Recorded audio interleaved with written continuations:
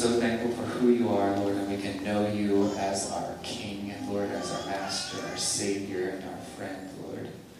Lord, we ask that you would speak to our hearts this morning as we look into your word. Lord, give us ears to hear this morning what you would speak to us. We're just so thankful for your presence here this morning. In Jesus' name, amen. Amen. Would you take your seats? Good morning, Family Church. Need to drink some water. All of this singing so loud. I love being able to sit in the front and hear. I don't think that there was one person not singing this morning. It was so loud, and what a privilege it is to be able to worship together and to hear one another lift our voices to the Lord. We're beginning a new series this morning in the book of Ephesians. So we finished the Sermon on the Mount, and now we're going into Ephesians, and we're going to be working through this entire book. And I've broken down my message this morning into 3 parts. And the first one is the letter itself. Then it's going to be about the city of Ephesus, where the church was located, and then the gospel's effect on Ephesus. And so we're just going to be jumping right into this. This is kind of going to be our little graphic logo, but I have a map for us that's going to pull up. And these are the 7 churches that we see in Revelations, the beginning chapters of Revelation. These are the letters that were circulated around. Ephesians was circulated to these 7 different churches and all of those who were professing Christ. And so number 1 here is Ephesus, and this is the first church that we believe received this letter. That's why it's called the book of Ephesians. The earliest manuscripts we have of the letter of Ephesians don't have necessarily a title of a church. So if you're in Ephesians chapter 1, right there in beginning in verse 1, it says, to the saints who are in Ephesus. This is one of the only time you'll probably hear us say this. This is the only time when we can actually insert ourselves into Scripture and say that it would be acceptable for us to say to the saints who are in Marco Island. Because this was circulated to all the different churches. And this is a primer of church ecclesiology, which means the study of the church. And so Ephesians is a very, very deeply biblical book, and it just really hits on what the essence of the church is. So this morning, for our purposes, and as we study through Ephesians, I want us to kind of picture that this letter was given to us, to the saints who are in Marco Island. And so the author of this book, and we're just going to hit a lot of background about Ephesians and then move into the book, was the Apostle Paul. And this was a prison epistle, which means he wrote it while in prison, just like our previous letter, Philippians. And so before I go any farther into these details, would you pray with me? God, we give you praise this morning. What a joy it is to worship you. God, to lift our voices this morning in song. God, we thank you for your word. We thank you for this letter that you've given us. You've given to all the churches that we can have and that we can study and learn more about. God, we give you praise for who you are and for the gospel of Jesus Christ that does set us free and does save us. God, may you speak through me this morning. May you open our ears to hear, and may we just learn more about this letter, learn more about the city of Ephesus, but ultimately may we as a church take home what it means to understand the theology and the things you want us to learn in Ephesians. It's in Jesus' name we pray. Amen. So this letter was wrote around 60 to 62 AD, and he was in a prison in Rome when he wrote the letter. And I have a missionary journey map, if we could pull that up. And Paul began his second missionary journey, and he began kind of in this area here. And it wasn't just Paul, he brought along believers with him. And so these believers with him, there was a couple by the name of Priscilla and Aquila. And this is a couple who were grounded in the gospel, and he brought them, so they went to Tyre, to Sidon, to Antioch, and they went all the way around through here. And then we're going to pick up our reading this morning in Acts chapter 18, and we're going to get some background information on this couple and what happened in Ephesus. So Acts chapter 18, beginning in verse 18. If you have your Bibles, you can turn there.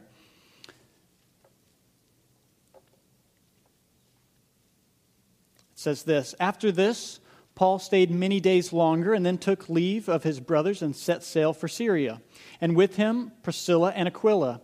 And then at Cenchreae, he had cut his hair, for he was under a vow. and they came to Ephesus, and he left them there. But he himself went unto the synagogue and reasoned with the Jews. So if we can pull that map up again. On the second missionary journey, about this area is when he made a vow. And then they sailed across and they went to Ephesus. And that's when Paul left Priscilla and Aquila there after they started up this church.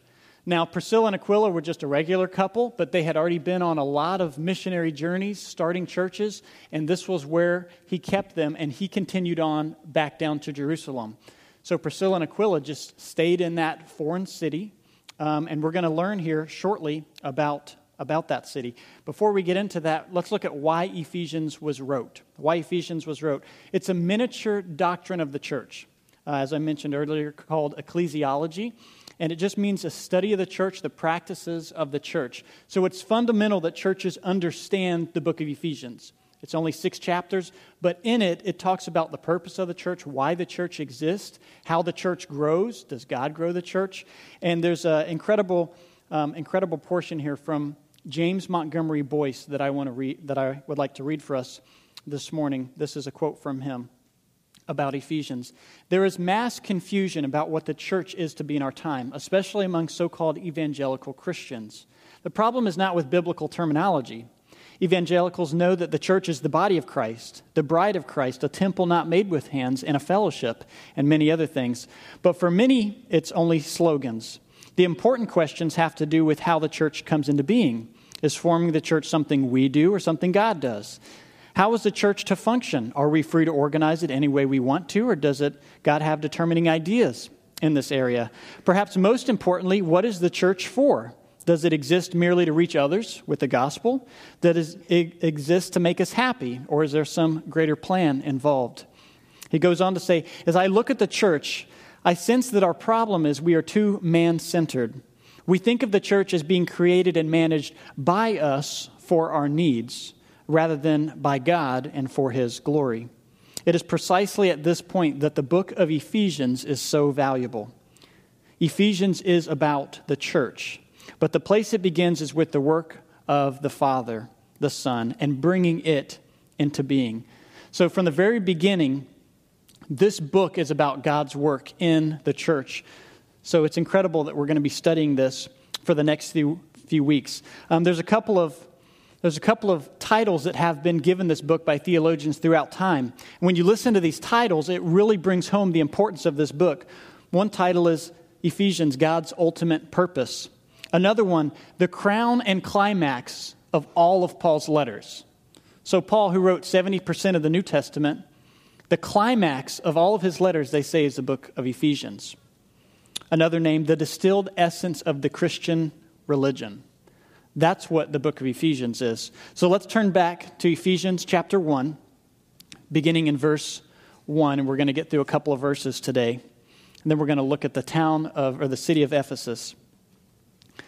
Most commentaries, and maybe in your Bible, Ephesians 1, the purpose behind it is God's ultimate purpose. That's what many commentaries title this chapter.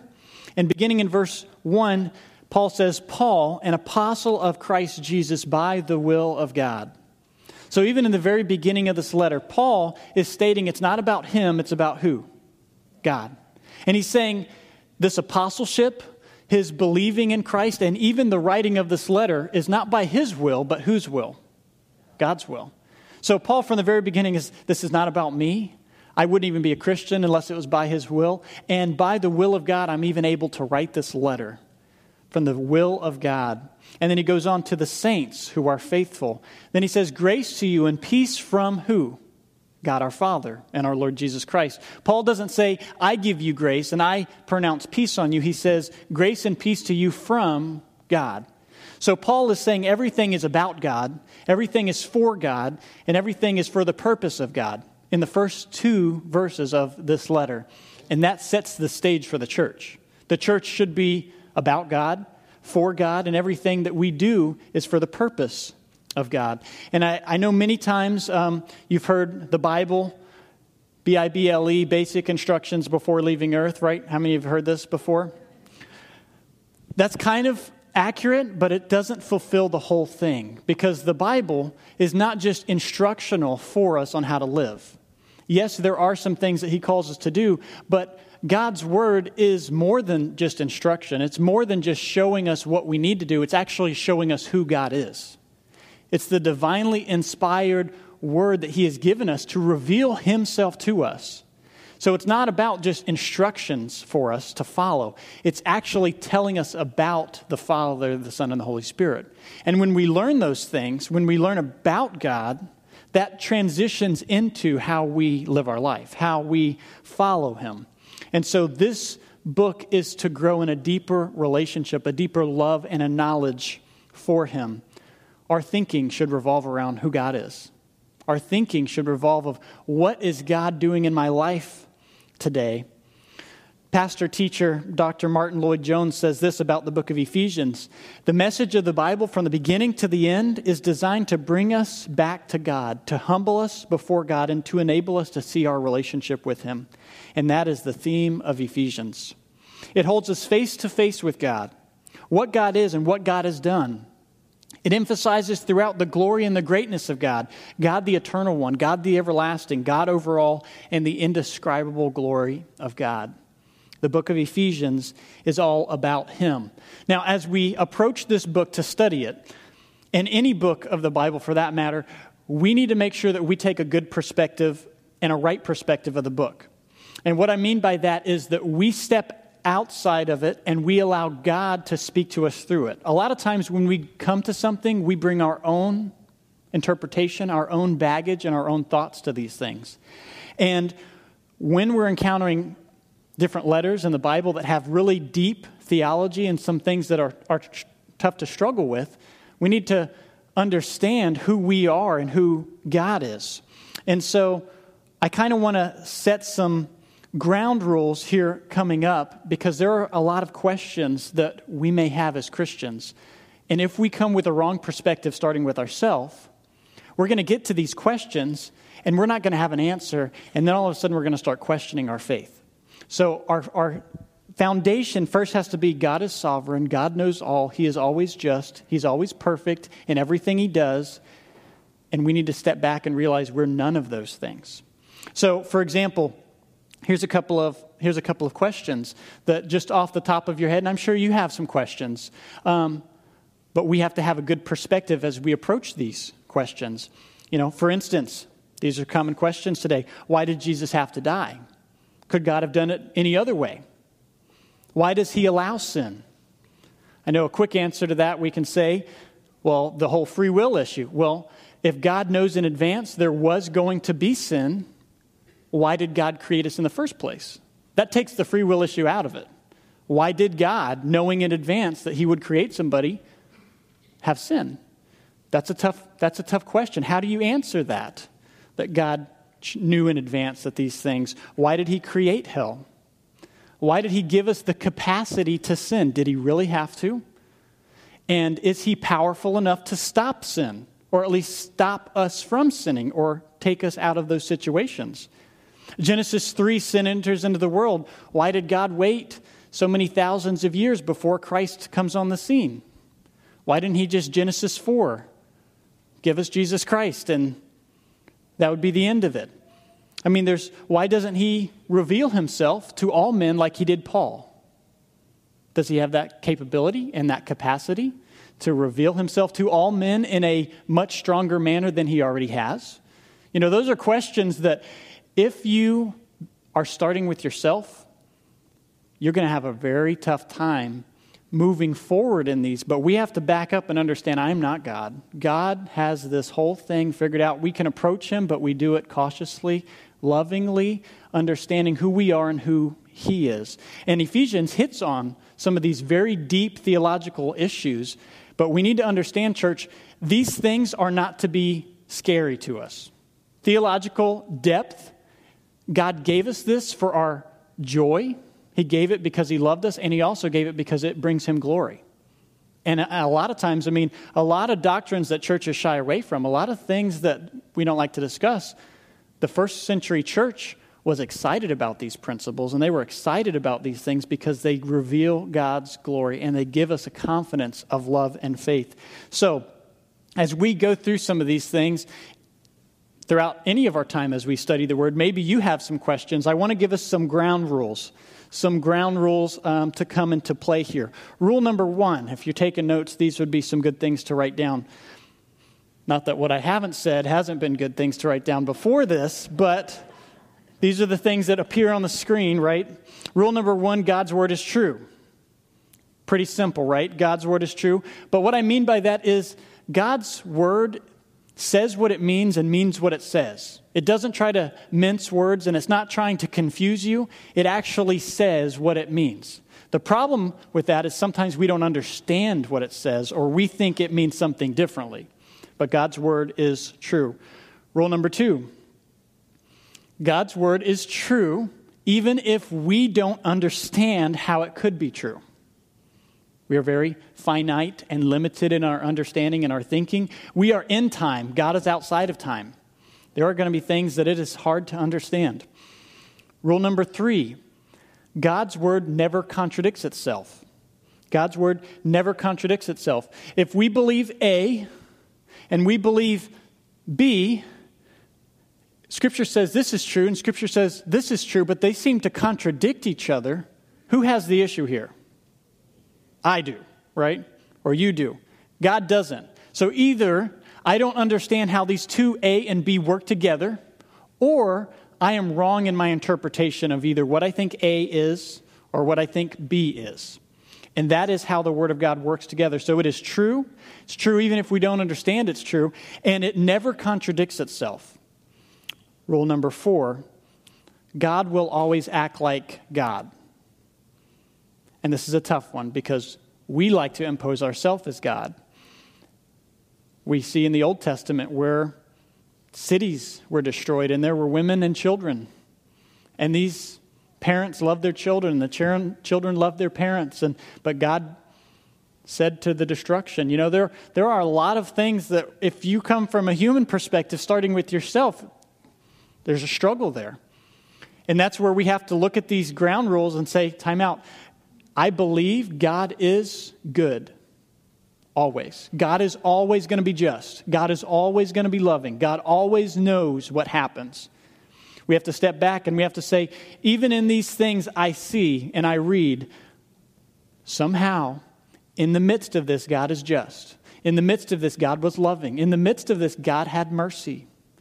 All the way through these principles. So keep these things in mind. Anytime you're dealing with a principle in Scripture you may not understand, or it may be a tough thing in the Old Testament or the New Testament. And when we come to these things, it should reveal to us, man, thank goodness I'm not God, right?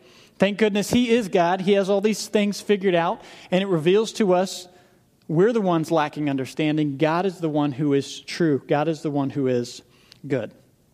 Amen? Amen. Okay, so those are ground rules as we move forward in the series, or even in other biblical, as we study the Word, we may come to these rules a couple of different times. So I want to take the remaining time and kind of go into the city of Ephesus, where this letter first arrived.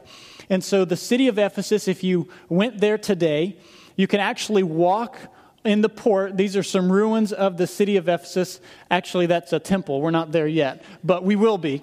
But we're walking into the city. You can actually walk out where the port used to be because it's filled with sand. And so where boats and things used to be, it was a major port city. It was a very wealthy city, but it was best known for its temple, and it was to the temple of Artemis. So now we can show that picture. But this was one of the 7 wonders of the ancient world. These are just some ruins left of it, a very small portion left of it. And at this point in history, this false goddess Artemis was the most worshipped idol in that whole area. And it was in the center of Ephesus. And so they had this temple. These are just the ruins of the temple. If we go to the next picture, this is kind of a modern day what that temple would have looked like. So incredible, incredible temple that they had. Well, because this temple was there, this became actually the biggest bank in the world at the time. Because having that cult centered there brought in a lot of traffic, a lot of visitors, because people were coming there for idol worship. They printed their own money, and this town was thriving because of this idol worship of Artemis. Well, Artemis was the false goddess of fertility, and they worshipped a black stone that apparently fell from the sky like a meteor. They put it in this temple, and they went, and that's what they worshipped. So they benefited financially in a number of ways. Now, I want us to imagine planting a church in the city of Ephesus, right? The city was the hub of this God's worship for that whole area. Everybody thought, if you're going to go worship the goddess, you go to her temple. So this whole city, their job was to keep pure this false religion. They were the ones that kept this sacred. And we're going to see here shortly that the gospel made its way through Paul, Priscilla, and Aquila into the town of Ephesus. And there was some struggles there, as we can imagine. And to see this, I want us to look at Acts chapter 19. Acts chapter 19.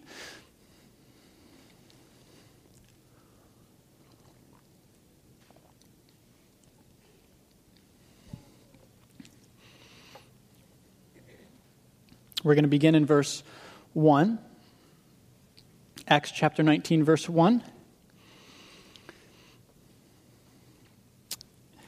It begins, it says, "And it happened that while Apollos was at Corinth, Paul passed through inland country and came to Ephesus." Skip down to verse 8. So he's in Ephesus. It says, "Paul entered into the synagogue and for 3 months spoke boldly, reasoning and persuading them about the kingdom of God." 3 months Paul spent day after day doing this. "But when some became stubborn and continued in unbelief, speaking evil of the way before the congregation, he withdrew himself and took the disciples with him, reasoning daily in the hall of Tyrannus. This continued for 2 years, so that all the residents of Asia heard the word of the Lord, both Jews and Greeks." So I don't know if we just comprehended, and I've read this before and I didn't really comprehend what that was until I studied. We see Paul speaking for 2 years, how often in this place? Daily. Daily. 2 years. Daily he spoke of the gospel out among the community. And it says, when some became stubborn, he went somewhere else, and for 2 years, daily spoke to them. And we need to step back when we read things like that and say, what is our priority? Who call ourselves Christians, and we believe in him, and we've given our life to him. Paul was so ferocious about the gospel. Daily for 2 years, he was reasoning with people. And then did we see what happened? So that all the residents of Asia heard the word of the Lord, both Jew and Greek, because of his purpose there. Well, let's keep going. Let's go to verse 23, because some things started happening in that city because of all the false idol worship. Let's go to verse 23. "About that time there arose no little disturbance concerning the way," that is Christianity, "for a man named Demetrius, a silversmith, who made silver shrines of Artemis, brought no little business to the craftsmen. These he gathered together with the workmen in similar trades and said, 'Men, you know that from this business we have our wealth.' And you see and hear, not only in Ephesus, but in almost all of Asia, that Paul has persuaded and turned away a great many people, saying that gods made with hands are not gods at all. And there is danger, not that this trade of ours may become in disrepute, but also that the temple of the great goddess Artemis may be counted as nothing, and that she may even be deposed from her magnificence, she whom all Asia and the world worship." So I want to stop here and have a little quiz for us. What do Disney World, Busch Gardens, Six Flags, Universal Studios, SeaWorld, and every other major attraction in the world have in common with the temple of Artemis? Anybody know? What? Bring in lots of money. That's a good one. Somebody else? Okay, I hear like sinfulness, that is true probably. One of those is in all of these places, they encourage you to walk through something and to spend money on certain souvenirs. And you walk through a gift shop, right? You walk through a gift shop. And that's exactly what they had set up in Ephesus. So I want us to go back and I want us to read, because this idea of a gift shop is nothing new. It's nothing new. They were doing it back in biblical times. The idea of going somewhere on vacation or visiting somewhere you wanted to see and them charging you $10 for a bottle of water? All right, we've all been there. Every time we go on vacation now, we go, and my wife loves going on, she's like an adventurer. You know, she'll be like, we'll be in our house one day on Marco Island, and she's like, let's go find something exciting like a cave. You know, and I'm like, there's no caves, there's no mountains around here. But we will go somewhere to do a vacation, and at all these national parks now, they've come up with a great way to earn money. And when you go there, if you walk on a trail, we'll walk on a trail, we'll get pictures, but she insists that unless we buy this little souvenir that goes on a walking stick, and you buy it for ridiculous amounts of money, and you pin it on your walking stick, so when you're walking with the stick, you can see all the places you've gone to. And, of course, they charge you $25 for a walking stick, and then another $10 for this little badge. It's the same concept that they had here in Ephesus, although they probably got something a little bit more worth something. So, side rants over. We can go into Acts 19. I did let her read this sermon. She said, I can't believe you're going to talk about that. I said, it's a great illustration. I'm like, here's a feather. Let's tie that to the walking stick, and it will look much better. So, Acts 19, verse 23, it says this. There was no little disturbance concerning the way, for a man named Demetrius, a silversmith, who made silver shrines of Artemis, brought no little business to the craftsmen, meaning they were making a lot of money with their little business. He gathered together those who were in similar trades, who had gift shops. They were making idols and selling them for large amounts of money. People were coming there. And then it says in verse 26, you see and hear that not only in Ephesus, but all of Asia has heard Paul. And they've been persuaded and turned away from the many gods that are made with hands. What powerful message it is. The gospel came into this central location that was supposed to preserve a cult. And he began teaching and preaching for 2 years daily. And the effect that people stopped buying these things. And they started getting worried. They were in danger that their trade was going to be destroyed. And in verse 27, let's pick up there. And there is danger not only that this trade may come into disrepute, but also that the goddess herself may be counted as nothing. They were worried that that whole temple was going to be seen as worthless. And they were just going to see it as another building. And their business would be destroyed. You know, that's the same reason why people don't want the gospel today, is that their way of life would be destroyed. You know, if you accept the gospel, the things you love to do, you're called many times to no longer do. And we have passions and we have desires, things that we love to do, and people reject the gospel for that reason. And it was the same in this day. You're going to change my way of life. You're going to change my business.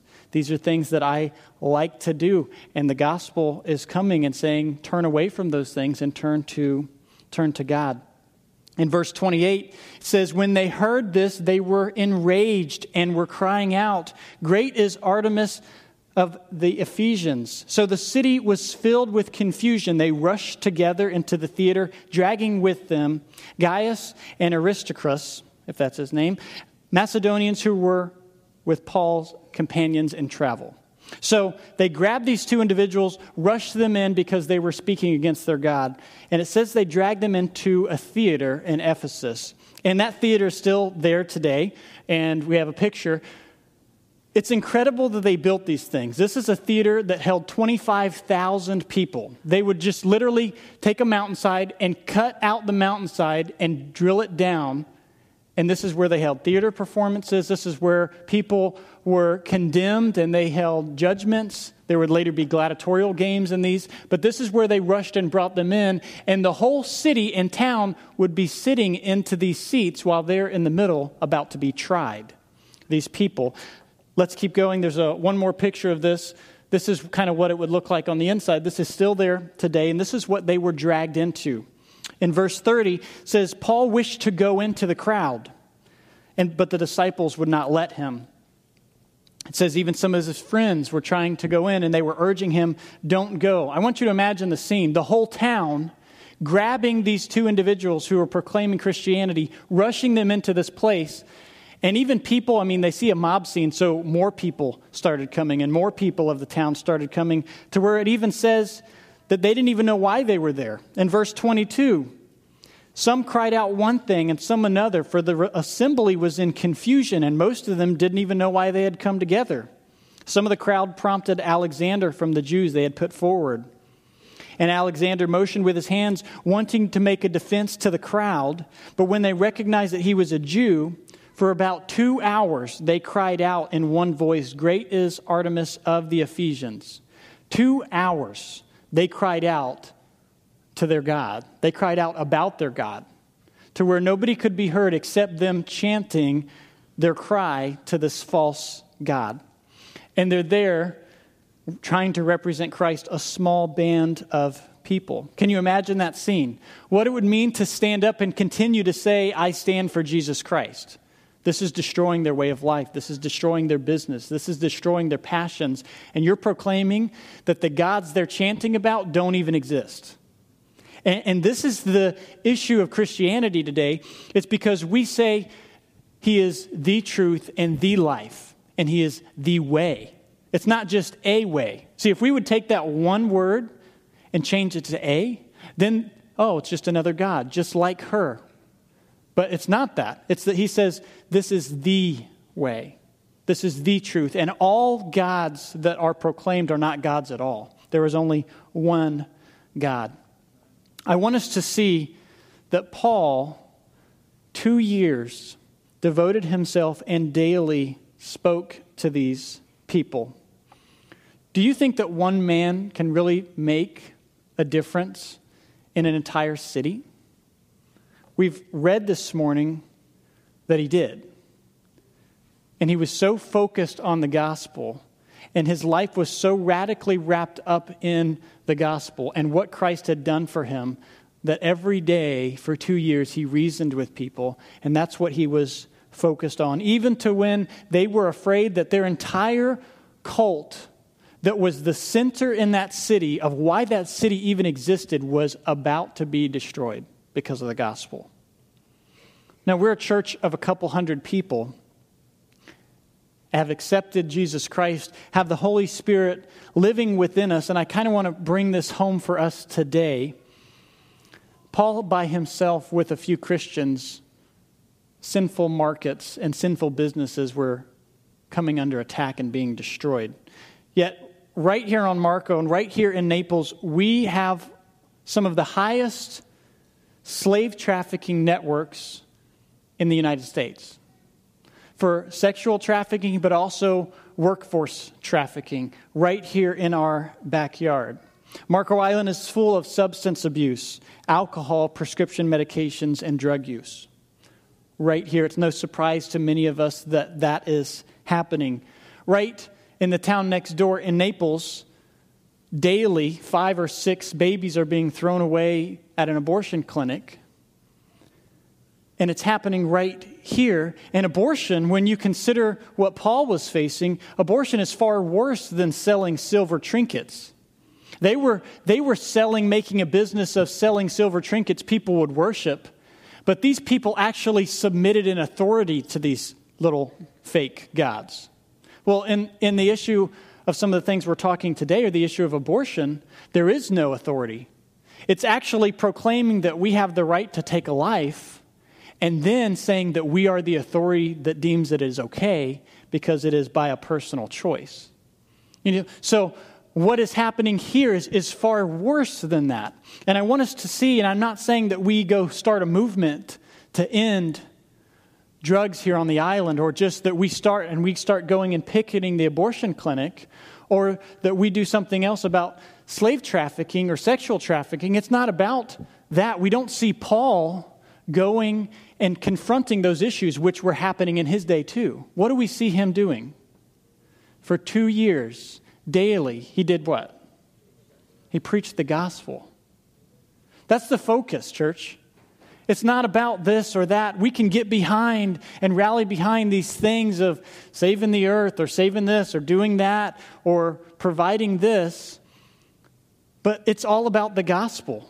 And Paul, for 2 years by himself, preached the gospel, and we see from the word that it changed the entire city, where people stopped buying those things and it influenced them. And that's the effect that our church, because of our fervor for the Lord, should be having on this community. And that's the effect we should be having in Naples, because, and I get stuck in it too, we're so wrapped up and we wake up, got to go to work, got to do this, got to make money, got to provide for the family. I come home, I need some time to myself. I got to tend to the kids, got a soccer game. I mean, we're in this wrapped up consistency going all the time that we've lost the focus of eternity is coming. And there are those around us who are flailing and falling and broken. And Paul had it right. We have to be persistent and really make things the priority of what is the priority. In 1 Corinthians 9, there's no need to turn there. Listen to Paul's words. And I pray this for my life, and I pray it for our life, that we may truly get more serious about not just living this out and spending time in the Word personally, but actually going out and sharing our faith openly with our friends and our neighbors and having those conversations. I would rather die than have anyone deprive me of my ground for boasting. For if I preach the gospel, that gives me no ground for boasting. It's all about Him. For necessity is laid upon me. And then he says this, woe to me if I do not preach the gospel. Woe to me if I do not preach the gospel. That's why Paul had an impact. It's because he focused on the main issue. So it's not about ending abortion or slavery. It's about the life-changing gospel of Jesus Christ, His death, burial, resurrection, that He came, lived a perfect life that you couldn't live and still can't live and never could live. He lived it for you. Taking your sins when you trust in Him, taking your sins upon Himself, that He faced God's wrath for you, the wrath you deserved. That's the gospel. Jesus took that. When you believe and you trust in Him, that He took God's wrath for you, you're going to live differently, and you're going to say thank you. You're going to praise Him differently. You're going to live your life. You're going to speak to people differently. You're going to honor and submit to one another differently, as to Christ, as it says. That's what the gospel is. And I pray that we as a church may continue to be wrapped up in what the gospel is, because it changes us. And it should change those around us. And I want to pray for us this morning. This is one reason why we encourage you, and we want all of us to be committed to connect groups. We want all of us to be committed to one another in membership, to be committed to Bible study, to discipleship, to core classes. All of those things are things that we provide and want us to do together. Because if we don't know the Word, how are we going to go share the Word? If we're uncomfortable doing it here, we can't go to those outside like Paul did. So I want us to pray together. And if you have any questions, or maybe you've heard the gospel for the first time this morning and you want that, you have struggles or you have questions, come talk with either myself or Pastor Terry. He'll be out back and I'll be right up here at the front.